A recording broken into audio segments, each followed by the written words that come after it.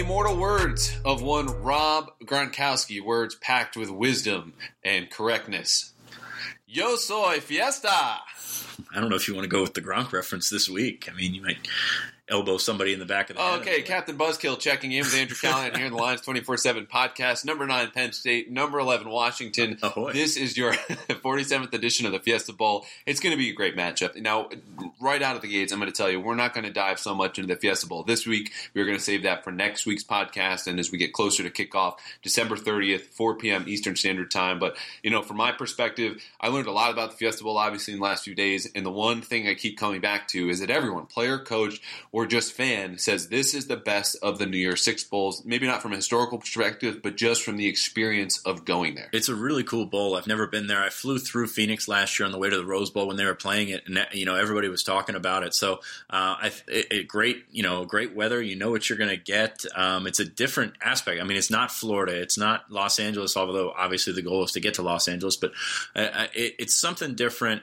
Penn State has a lot of history there as well. Won a national championship. I mean, it's such a cool happening that you want to be a part of. So I can see Penn State fans, traveling well for this one. This will be the first trip to the Fiesta Bowl for James Franklin. We chatted with him on Sunday night, as well as Chris Peterson, Washington's head coach. And in case that name rings familiar, it should. Why do you think he thought it was the best of the bowls? I was just going to say, he told us that this is the best bowl, and he's been to a lot of them. Of course, 11 years ago, Peterson's Boise State team upsets Oklahoma, one of the best games ever. Coolest game. And then they beat TCU, which I think a lot of people forget about. So this will be trip number 3 for Peterson. Washington has not been there in some time, but it's just going to be an outstanding game. And I think the other takeaway, too, for Penn State makes the Fiesta Bowl, what's your next headline, is that forget the old storyline that we keep going back to, and I understand it, but, when you consider where this team was 4 or 5 years ago, to me, let's put that to bed. You look at any program that makes a Rose Bowl one year and a Fiesta Bowl the next, you are doing a number of things at an extremely high level. So this is a congratulations to Penn State, to Franklin, of course, all of the players who've been able to be a part of that ride, and this is just an outstanding place the program has come to, forgetting where they've arrived from. Yeah, and if you go back it's really awesome. Yeah, I did it. But no, it's really awesome. I mean, this is bordering on elite, and obviously you want to string together a couple of more of these, but for Penn State to be in the top 10, first off, back-to-back 10-win seasons for only the second time since they joined the Big Ten. On top of that, you've got back-to-back BCS bowls, as we call them, New Year's Six or whatnot. Just to be in that situation is a credit to the staff. It's a credit to the guys that have developed as quickly as they have to get there, and especially for Penn State playing without a very good offensive line 2 years in a row to get to a bowl like this. I mean, it says something about the potential of the program in my eyes. Can I just say how much I love that your voice cracked on the word developed, like as if you yourself had more developing to do? I'm 14 years old, yes. So. All right. Well, moving on with the rundown here today, we're going to get to the next topic because it has the fastest approaching expiration date, and that Saquon Barkley was not invited to New York as a Heisman finalist. Then move on to Ricky Rahne, offensive coordinator. This news broke late on a Friday. Big surprise there. And then other coaching changes that were made to the staff, a couple of additions, and recruiting news in your mailbag questions. One last note, though, before we get to Barkley. What do you want? Other stuff that broke on a Friday. That recruiting news is crazy, but we'll get to that in no time. Yeah. And just, again, we don't want to totally ignore the Fiesta Bowl. That's the biggest news. It's going to be a tremendous event, and we're going to break it down later. A couple notes on Washington, because, of course, my mind went to researching what they've done. It's another 10-2 team. They, like Penn State, had a couple of tough conference losses. They're very well-rounded, and offensively, Jake Browning at your quarterback, Myles Gaskin is your running back, Dante Pettis a wide receiver. That's an outstanding trio and among the best Penn State team all season, if not the best. Defensively, it all starts up front for them. I mean, they're kind of a base nickel team, very physical. They're number 1 in the country, too, in limiting opponents' explosiveness. So if this, Penn State's had to be patient offensively all year. They've just said, we're going to play deep, play soft. I don't know if Washington's going to do that necessarily, but it's going to be equally difficult to generate big plays as it has been this season. And special teams, one last note, mentioned Dante Pettis, 9 career punt return touchdowns for this year. That is going to be a name you hear out of James Franklin's mouth easily. I'd put the over-under at probably 21.5 times in the coming weeks. And probably an easy over, too. I mean, they're a team that kind of reflects Penn State. They're solid across the board. They like to spread the ball around. Myles Gaskin was a guy that we were discussing with Saquon Barkley 2 years ago as one of those freshman impact guys. So, it's really been fun to watch them in the last couple of years. Of course, they had the great run last season. But, it's a great matchup. We were talking earlier about top 5, easily a top 5 bowl whole matchup across the board. And whether or not this team is going to stack up, because they're good up front. Vita Vea. Can you say that one for me? I got this. Vita Vea. Big guy in the middle. That Washington defensive line is going to be a problem for those guys, on Penn State's offensive line. So it's an intriguing matchup. It's a great bowl game. And, outside of the playoff, here we are again. Outside of the playoff is as good of a matchup as you can expect. Okay. Moving on. Barkley. This weekend, I could have told you his plans were going to be going to New York, because those were my plans as well. Those have changed. He was not announced Monday as a finalist. There were only three. It's Bryce Love, Baker Mayfield, Lamar Jackson. I say the right call. You say? I say it's probably the right call, but it sucks. I mean, he wasn't winning it. After the last half of the season, there's no doubt about that. Basically, in my mind, it's Bryce Love going to watch to see which quarterback wins it. So, Barkley would have been in that boat as well. Given the fact that he was so dominant and such a far running away with it, sort of to a guy over the first half of the season, given that has sort of faded off into the background, it's kind of, the second half of the season where he stumbled, no doubt, is obviously more important than the first. Well, I think it's easy to split that season up in those two halves, because obviously the bye week fell right in the middle of that. Right. And then you had the opponents that everyone knew were coming up, Michigan, Ohio State, Michigan State, that were going to be the most critical games, really arguably of the James Franklin era. Mm-hmm. So I don't see it that way, though, because you look at Northwestern and Indiana specifically, save for the kick return against Indiana, and Northwestern one big run in the second half. Those were games, given the level of competition, where he underperformed. And it's not a reflection on Barkley. Again, this all largely stems from the offensive line. He wasn't perfect, but man, this was an A, if not A+ season from Saquon. Those numbers were not Heisman worthy. He was able to stay in the conversation because of a highlight play here or a highlight reel play there. And of course, the huge numbers he put up against the likes of Akron and Georgia State. So he was tailing off a little bit in my mind, but had done enough to stay afloat and just have his head above water. But of course, that came crashing down when you only had one combined touchdown against Ohio State and Michigan State. Yeah, and the other factor that I forgot to add, I'm insanely biased when it comes to Saquon Barkley, so to not see him there kind of sucks. So yeah, sure. And one offensive touchdown, of course, at the kick return against Ohio State. But, for me, it was a slow slide that then really plummeted even after Michigan State with Rutgers, because that was just the worst game statistically, offensive performance-wise in the running game that we had seen from him all year. And again, it's not a reflection of Barkley's season on its own. That's the thing I keep coming back to with this, because it's where his production fits into the national landscape. These finalists were selected by how the voting played out. They said, okay, name all the Heisman candidates you want. And there was a clear drop-off from the third most vote getter, third highest, to the fourth. So that's why there's only three getting. And I think it's important because Baker Mayfield, Lamar Jackson, who was better this year than he was a year ago when he took home this right. trophy, and Bryce Love were outstanding. And of course, it's with help from teammates, but Barkley was not quite to their level. I agree with you on the first two. Bryce Love was good over the second half of the season. He wasn't outstanding. I think that's where I keep coming back to.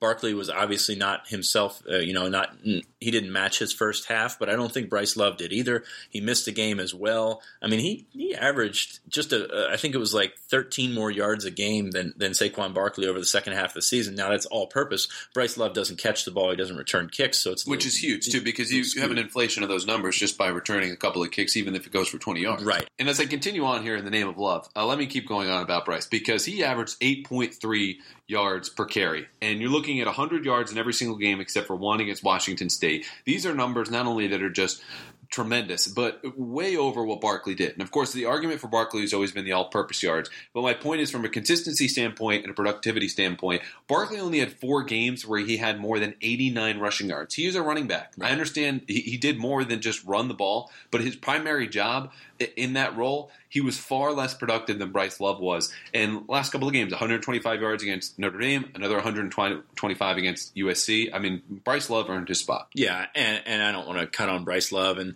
he did some phenomenal things behind a phenomenal offensive line. And I think you can parse every candidate and say, this is great, but – and that's – one thing about the Heisman is you're coming from so many different angles out west, and playing in the SEC and the wide open Big 12 and all that stuff. So you can make an argument against every candidate. I just think that Saquon Barkley's argument against him It makes sense. It's unfortunate, but it makes sense. Yeah, it's just, the production in key spots and even against lesser competition, I think really hurt Saquon. But, for him, I think handled it as well as anyone could. And he said at the outset, listen, if I don't make it, it's not a big deal to me. I have the respect of my teammates. I have the respect of my coaches.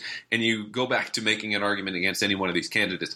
I think it's widely assumed this is Baker Mayfield's award to lose, lest there's just some huge scandal in the next couple of days. However, but don't rule that out with Baker Mayfield. Yeah, well, and again, I'm doing something that I typically don't like to do, and that I'm going to address the small, minority that will rage against Baker Mayfield's candidacy in the name of integrity, and that line that goes along with how the Heisman Award will be winner. Because I don't like to address the angry minority, because your voice does not deserve to be amplified as I address you. But let's put this to bed right now, because the Heisman has never come down to integrity. It's a line in there, but this award has always come down to the best individual season. And I have no problem with that, because that's who it should go to. And the Maxwell Award is for the guy who didn't win the Heisman, but probably could have.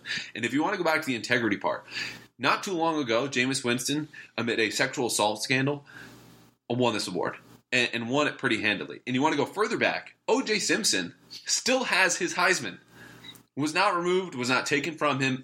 He still has that. He probably sold it. And when he very well could have. So if we're going to talk about Mayfield's crotch grab, again, one that was made after Kansas players refused to shake hands at the beginning of the game, and also amid a game that is full of head-bashing, rib-cage-crushing violence. We're going to get mad about one small gesture that he made out of anger. We're not calling him the most mature player in the world. He did have an arrest. He copped to. It was a drunken, angry mishap. It's not a great look. He's also 22. And he also put together the best season of any player in the country, and there's no argument about that. He's your Heisman winner. I agree 100%. I think he's your Heisman winner, and I think, if we're going to go to the character thing, it just people want to make themselves feel better about their guy that didn't win it. So I think that's what it comes down to. So unfortunate for Saquon Barkley, but yeah, I see Mayfield as a favorite. But man, Lamar Jackson, he's got quite an argument. I mean, he was phenomenal this year. His team wasn't great or anything, but no, it was worse, and he was much better. Phenomenal football player. And I can't believe I'm going to bring this up, but he had some changes where they actually put him. I believe the phrase is under center. That actually worked out well for him. But that was Bobby Petrino preparing him for the NFL, which, you're going to hear projections about, should Lamar Jackson move to wide receiver or a different position? And that's just because simply he's an athletic quarterback, but he has all the skills to play quarterback in the next level. I'm rooting for him. We've gotten so far off topic. Let's make ourselves feel better and those on the other end feel better. Shift gears here. Ricky Ronnie, new offensive coordinator. I mentioned it, released late on a Friday. Not a whole lot of follow-up there. We were only able to speak with James about it on Sunday for the Fiesta Bowl conference call. And we talked about this last time we sat down. It's the obvious choice, and it was one Penn State went with. Yeah, I think it was the first name out of our mouths when it came out. And a lot of that has to do with Penn State's found a system that works. They're going to stick with it. And I think that's the right call. It's a 41 points per game call this year. So, you're taking Joe Moorhead's adjustments and play calling and sort of feel for the offense out of it. You're giving a shot to Ricky Ronnie, and I think it's the way to go. I mean, looking at the candidates that we listed last week, I mean, there was very few that really could fit that on the fly, like Ricky Ronnie could probably do. Right. So I think it's worth a shot. Is it the sexy hire? No, definitely not. But at the same time, I mean, I don't see you. I think Ricky's wife would disagree with you there. Well, they're great people, by the way. But no, I mean, it's one of those things that I don't think it's going to move the needle all that much. But if he can do it, he's a smart guy. He knows the offense as well as anybody in that building. So why not give him a shot? Yeah, it'll be interesting. And I think the biggest thing to note with the whole search, which was very brief, is that once Penn State knew it was going to stick with its system, and smartly, I might add, that restricts your candidate pool so much and really leans it towards in-house. Otherwise, you're looking at more head proteges or previous associates because they want to stick with this system. You're not going to bring in someone to teach it to them so they can relay it to the players and coaches who know it already better than the new incomer. Right. So for Ronnie, James also mentioned, in addition to the familiarity with the system, just the familiarity with the roster. He recruited all the quarterbacks that Penn State has currently, the relationships he's developed with them. Of course, he coached quarterbacks for the first 2 years of the James Franklin era.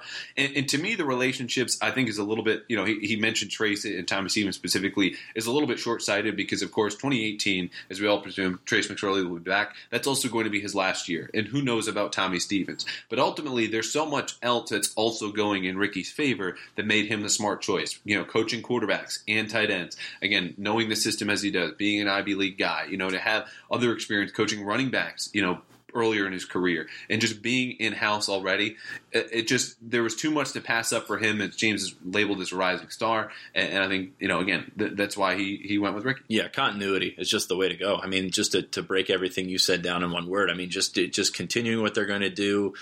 They've done it well. Ricky Rahne has the potential to do it well. We'll see what he does in terms of adjustments and coaching on the fly, and maybe coaching from the box or from the field. I mean, he's up in the box right now, and I think that'll really help him, because he's seen the offense from taking a step back and relaying those things down, and I think he was Joe Moorhead's eyes up there. So having him step in and call the plays, I don't think it's going to be that different. I think you're going to see some different elements of what he likes to do based off of what they did at Vanderbilt in the past offense. But, this is Joe Moorhead's system. Now it's James Franklin's system, and they're going to go with it. And that's a big question. What is he going to do differently? I can't tell you what that's going to be. I'm not in Ricky Rahne's head. I think he probably has some semblance of ideas, but none of those are going to be installed with a couple of weeks to go before their biggest game of the year.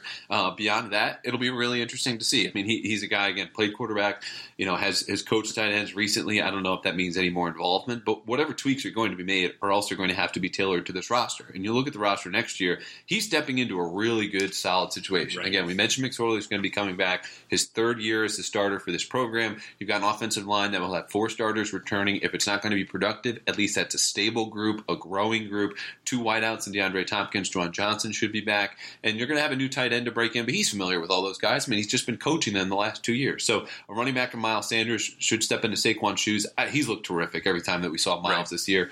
Held on to the football this year, which is the biggest thing. Which was really the only thing. I mean, he's got to grow in all of his different areas, but, when you look at what he brings to the field, it's exciting. Right. It's exciting. So he's got a great situation. It's stable. It's talented. There's a lot to do, but, for him, if there were any flops really in 2018 on the offensive side of the ball, it'll be because of misplaced faith that James had in Ricky, which we don't expect at this stage, because everything else is going in his direction, and everything that we've learned about what he's been able to do as a tight ends coach and a quarterbacks coach and what he should do down the road points to positivity and productivity. Yeah, and 2019 I think is going to be the year that we learn a little bit more about him as a play caller.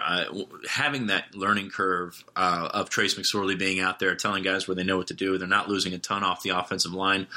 So I think it's going to be one of those situations where next year may make him look a little bit better than he actually is. And that's a good thing for him, because he can settle into that offense. He can make those calls. He can learn on the fly and go with it. Right.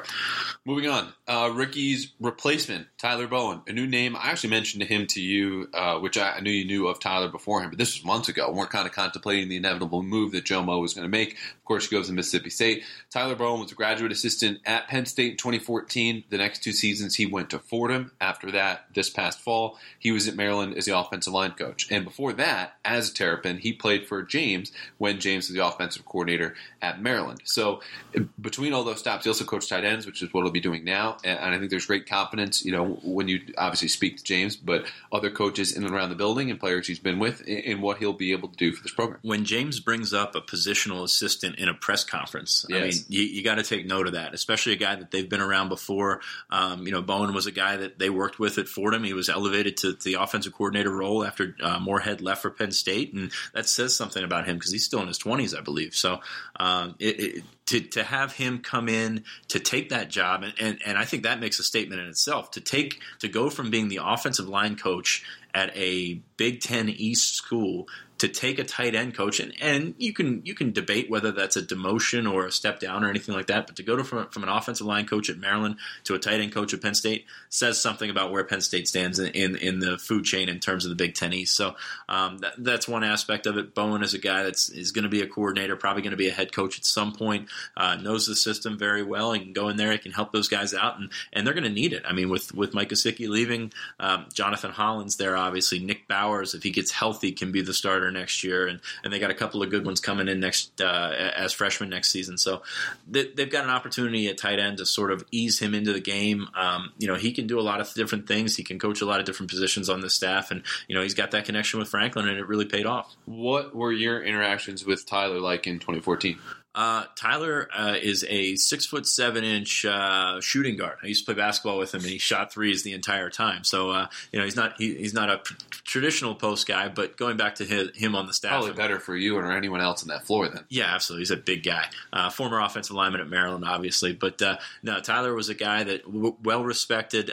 He was one of those guys. Penn State has had really a lot of success with their GAs going out and landing quality jobs right away.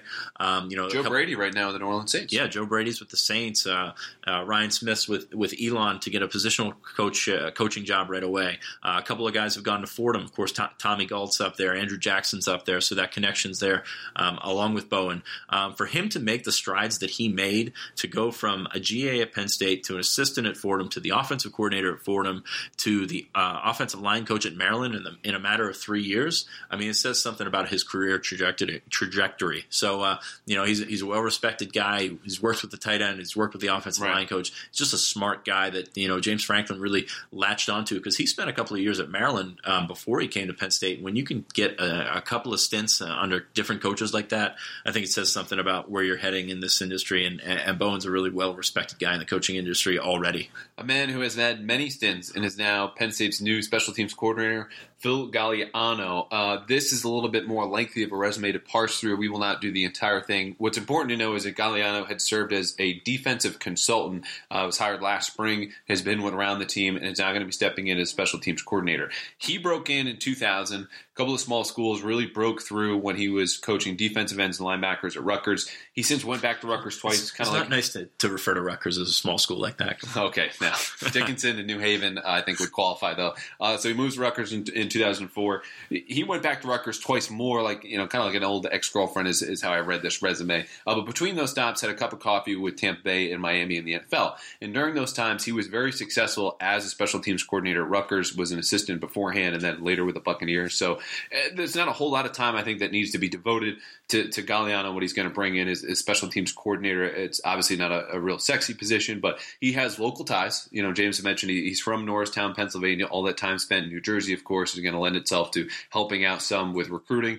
But, he's a guy who's got a little bit more veteran voice, particularly in comparison to a guy like Tyler Bowen, and brings a skill set and perspective that you don't have, honestly, right now from many other coaches on the staff. Did a lot of the recruiting for Greg Schiano when he was at Rutgers, and they were actually doing a pretty good job recruiting. So he'll be a guy that you can get out in North Jersey and places like that. I think the biggest thing with this is the strategy that they undertook. Galliano was a guy that we were looking to as the potential 10th coach, which is going to come into effect in January, elevating one of those consultants to a full-time job and getting him on the road and all that kind of stuff. With Charles Huff leaving for Mississippi State, that obviously opened up the running backs coach. So what they did, and this is my interpretation of it, they just moved that higher up a little bit, got a guy that could get on the staff, get on the road, do some on-field coaching for the bowl, and then they'll sort out that 10th coach and make it a running backs coach, likely going to go after a stud recruiter in January. So I think it's one of those things where, this is sort of a Band-Aid hire, but at the same time, it's probably the direction that they were going to in January anyway.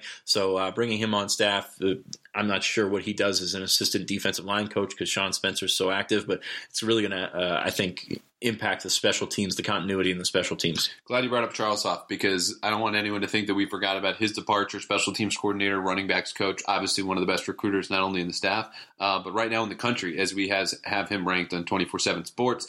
So let's pen a verbal goodbye letter to Charles. And then one of the mailbag questions, a little sneak preview, asked about who will replace him, which we'll get to later. But for now, I mean, very short, what did he bring for his time at Penn State and what are they going to miss most? Really good stint for Charles Huff, who's a young guy. He was the youngest guy on the staff. So you always had the sense that he was going to move on at some point. I think he's going to be a head coach at some point down the line. It was a step up for him. I mean, I think he was hired when it came out that he was hired as a co-offensive coordinator. Kind of shook your head and said, well, what's going on there? I guess his official job title really doesn't have that anymore, but assistant head coach, he's going to get a pay grade. He's going to go up a pay grade. He's going to do a lot more, I guess, with the offense. So, Charles was very impactful as a recruiter over the last couple of years. With Saquon Barkley leaving, I don't think his stock would have gotten any higher. So I'm not sure, even if Moorhead sticks around, that Charles Huff is at Penn State next year regardless. So right. I think it's one of those things where, he's a young guy. He's well into his into the advancement of his career. So, you just tip your hat to him and say, hey, good luck at the next spot, because he did a lot of good things, and the special teams was definitely the big thing for me. He does want to be a head coach, told me as much back during their bye week, and I think, again, this is a step in that direction. Not only just you look at the SEC name and the brand, he's done it at Penn State, and he goes, okay, well, you're just kind of following along with the staff that Franklin brought, but to go to a different place and to have that competition, of course, they have in the SEC West, which, you make some comparisons to Big Ten East, but again, you want to look at the playoff right now, and 2 teams from the SEC made it, 0 teams from the Big Ten did. So there's a step up for him. There's a greater role, obviously a bigger payday. It's a good move for him, not only just career-wise and where he wants to go, but I think right now in the interim, it's an upgrade for him, and that's a good roster down there. So they're going to be competing right off the bat with Joe at the helm and Charles right behind him. Recruiting, we touched upon it with Galliano, obviously what they're going to miss from Charles. Some news. Isheem Young charged with robbing a Wawa back in July. The charges were brought just a couple of days ago. He is no longer a commit. We've had stuff up on the site about this, some VIP content. Obviously there's an element of this that you want to look ahead. For me, this is also the second 4-star commit to be let go given serious off-field issues. The other one was Dorian Hardy, defensive end out of New Jersey. So we've talked about potential replacements. The names are still familiar.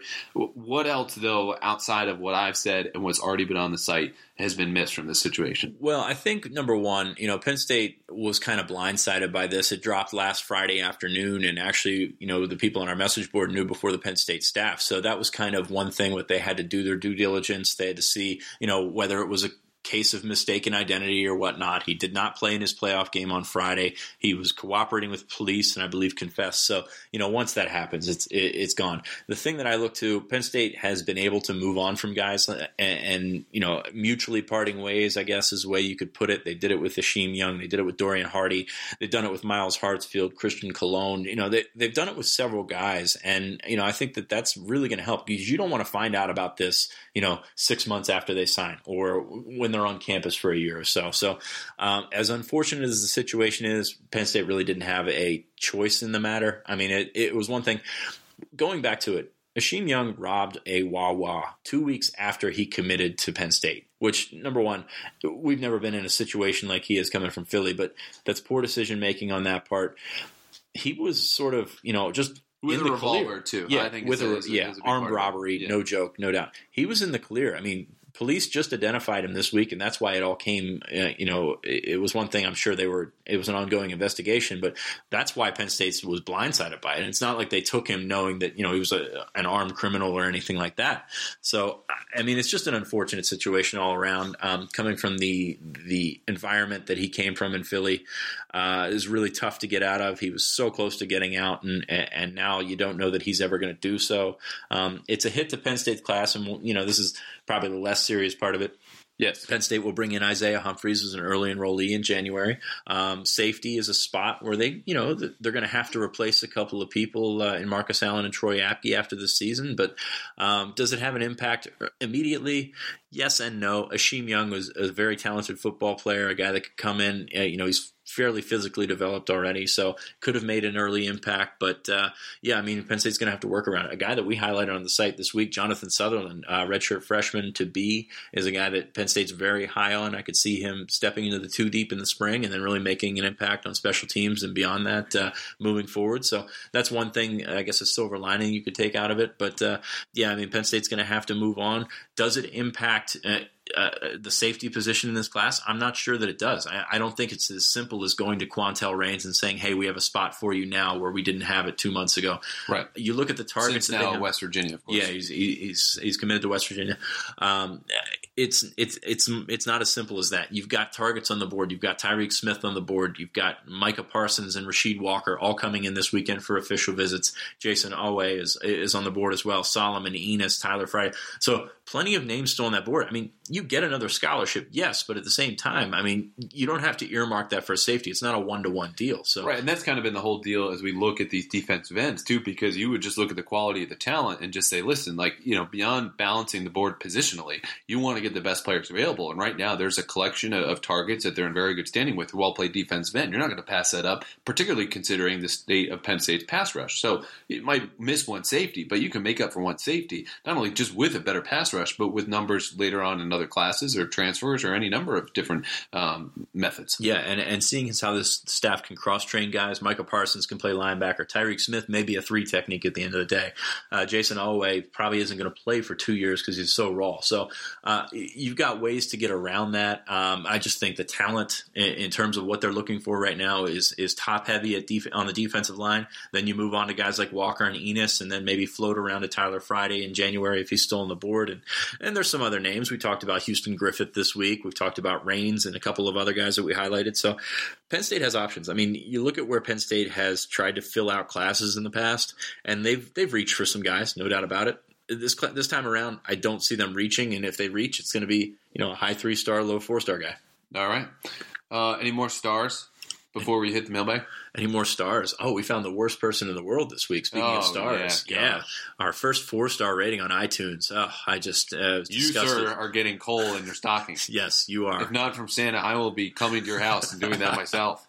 It was a good run. We're like Goldberg. We had to end at some point, but no, I mean it's cool. Keep going on there, rating us on iTunes, listening to us. We had great numbers. Yeah, we had great numbers for our emergency podcast last week with the offensive coordinator position opening up. So we're going to be working with our schedule, and we'll talk about it on the Twitter page because I don't think we've quite kind of hammered out when we're coming back. But through the holiday, we're obviously Andrew is going to travel. I'm going to travel and stuff like that. So we'll work it out. And we'll get a schedule for you here soon. Right. You won't miss anything, whether it's the early signing period or more preparation for the Fiesta Bowl. We'll be all over it. But we already gave the sneak previews. So let's jump into it right now. First mailbag question.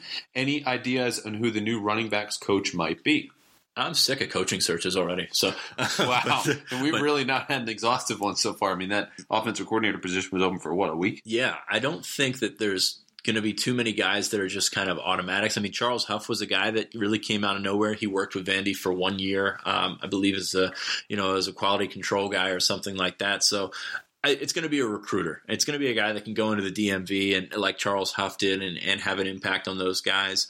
Of course, Ricky Slade wants to see what's going on. Guys like Chris Tyree in the 2020 class, there I go cracking again, are going to want to develop, man. Yeah, are going to want to see who that guy is. In terms of names, I think it's probably too early because you can't move on until January, and Penn State's just got to instill the faith that it's going to be somebody that Ricky Slade can deal with. And I think it was funny. I think Ricky Slade's dad said, "I hope they still want us." And Ricky Slade's a borderline 5-star. They're going to want him. Yeah. Anybody's going to want him. So except Mississippi State, who's not going to go after those guys, which is a credit to Moorhead and Huff and those guys. Right. I think kind of a tip of the hat and understanding where they're at and everything they've done to get them to Penn State and the coaches they used to work with. So moving, I think I'm with you in terms of running back. The other part about the coaching search to understand is that obviously you're going to throw names as we did last week. With the offensive coordinator who could step in for Joe Moorhead, and the basis of that, of course, is these choices have to make sense. What would the sense derive from? It's going to be previous experience with Franklin,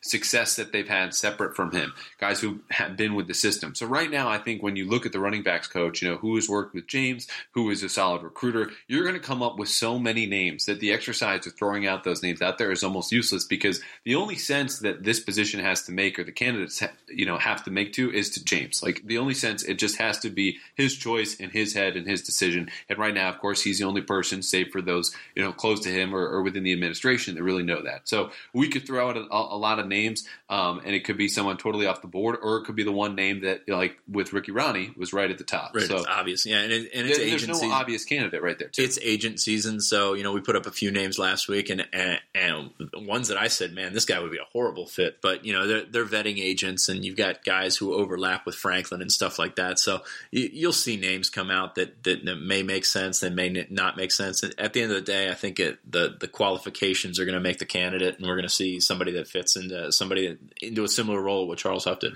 Yep. All right. Down to Negative Town, where we find the men's basketball team 64-63 loss. Reader wants to know what is going on with this team?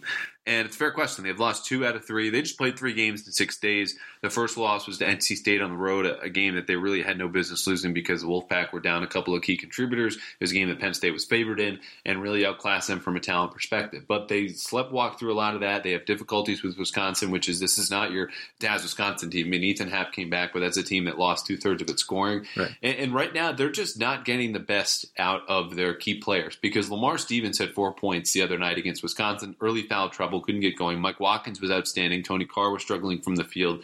But they don't have that consistency, which is, of course, eludes everyone in college sports. But at this stage, they're not good enough to afford Lamar and Tony not to have their best games alongside of Mike Watkins. I mean, they need to get at least average performances from those guys. And the bench has also been a huge issue. Yeah. 1 combined point from the bench in their last 2 games. I don't care who you are, but particularly not a team that doesn't have a starting 5 that can go out there and dominate anyone. You can't win like that. That's nearly impossible to do. I mean, 1 point over 2 games from the bench. It says about the depth. It probably says about the confidence in some of those guys as well. A guy like Wheeler, doesn't have to score to have an impact, but across the board, I mean, you want to go 8-9 deep, and this team simply is not doing that. Right, and you also speak to the faith. Wheeler, I mean, Tony Carr's played 39 minutes in each of the last 3 games. And part of that is you've got very key games at Iowa, now home against Wisconsin games you desperately want to win. You want your best player out there as often as possible. The problem is, again, he's making plays late against Wisconsin. I just can't believe that, all that travel and all those minutes didn't take a toll on him as they're going down the stretch against Badgers. Kling's at 3. Perhaps that was mental fatigue. Perhaps there was no effect at all. But either way, that's not sustainable. So they need to let Jamari Wheeler go out there and run the point for at least 5 to 6, maybe 7, 8 minutes a night so that Tony Carr is spelled. Because they'll play the 2 of them together. But that doesn't help at all because Tony's still out there having to play defense, rebound, do all those things. So they've got to get more consistency out of their stars. They also need to really not run the table in the Big Ten, but they need to have an outstanding showing because losing to NC State and Texas A&M robs them of non-conference wins that they're going to need because the rest of the non-conference is extremely soft. They'll get their confidence back, but then, I mean, they've got to outperform even high expectations in the Big Ten if they want to make the NCAA tournament. I like your strategy. They should run the table in the Big Ten. Pat should think about that. That'd be a good idea. Winning is good. It'd be a Positive. Good coaching move. Very good step. Yeah. Not going to happen, but they really need to find themselves at their best, which they have not done so far this year. Tough team, though. You give them credit. Come back from 17 down with 9:40 to go, but the fact that they were down there, speaks to larger issues than one missed shot with 1 second left. Last question in the mailbag: any kids who are committed elsewhere that are likely to flip now that there's an extra spot in this class? No, I don't think the extra spot does much for committed kids. You look at the guys that we've already pointed out, and we've said them a million times with Parsons and Smith and the defensive linemen and the offense. It just continues to go back to that. I mean, I don't know why you would go somewhere else. And granted, you've got relationships with guys elsewhere, but I don't know why you would go somewhere else to find somebody when you've been tracking Rasheed Walker. You arguably the favorite from Rasheed Walker from the start, arguably the favorite from Solomon Enis. And, you might see guys pop up and a guy that they went to see earlier this week, Trill Williams, all-name team, committed to Syracuse as sort of an under-the-radar type guy. He could pop up as a safety or something like that. But, you're shooting as high as possible. And right now the uncommitted guys are just, better options and more consistently in touch with the staff than any committed guys. Jahan Dotson might be a guy that comes back around in January. I think so much is going to change because you're going to have guys that sign with teams in December and then guys who, are expected to be in the class that don't sign with teams in December. And then all of a sudden, hey, those coaches can move on. Hey, if you don't want to sign, you're out of luck. So, will there be some new names? I don't know that there'll be completely new names or anything like that. But I just don't see them straying too much from the norm of what we've seen over the last couple of months. How many stars is Trill Williams? Trill Williams is 3 stars, but that's really unfortunate because he should be a 6-star. Yes. I was just going to say, whatever that number is needs to be doubled. I don't care if it leaps off the scale. The man's name is Trill Williams. It's short for Artrillion, which is even better. But no, this is a kid who blew his ACL. It's like straight out of the Odyssey right there. I know, right? He blew his ACL. He's from New York. Blew his ACL as a junior. Committed to Rutgers because he wasn't sure if anybody would keep his scholarship offer. The schools stayed on him, so he sort of backed away from that. Ended up committing to Syracuse. Had an excellent senior season. Bounced back. Penn State wanted to get him in camp last summer, but he was committed to Syracuse and didn't want to take that risk. bounced back, had a great year. He was the number one on SportsCenter's top 10 plays a couple of weeks ago with phenomenal catch. To me, if he doesn't have that knee injury, he's an easy 4-star guy, and I think he could still end up in that sense. But he's a 6'2", 180 athlete. He can move. Penn State staff has liked him for a long time, so just throwing that out as a wild card. Tim Banks was there at the school the other day, so he's a wild card that you could turn to as a potential committed guy. He seems fairly happy with his Syracuse commitment, but at the end of the day, if Penn State comes calling, I think he's probably going to listen a little bit. Trill. Too Trill. He's no Kenny Trill, but who is? Really? True. Almost saw Kenny Trill in the bowl game. TCU. Didn't happen. Yeah. All the way back to the Fiesta Bowl. Well, this has been fun. A fiesta unto itself back here in Lions 24/7 podcast. We'll be back next week. Again, date to be determined. Hopefully, again, on a Wednesday, have some continuity for you, and then we'll do a couple of pods for the week of the early signing period. But otherwise, Penn State, Washington, can't really ask for much more. I don't think we're going to have as much news as we just broke down here for almost 40 minutes, but it should be another fun episode. And we will see you all then next week.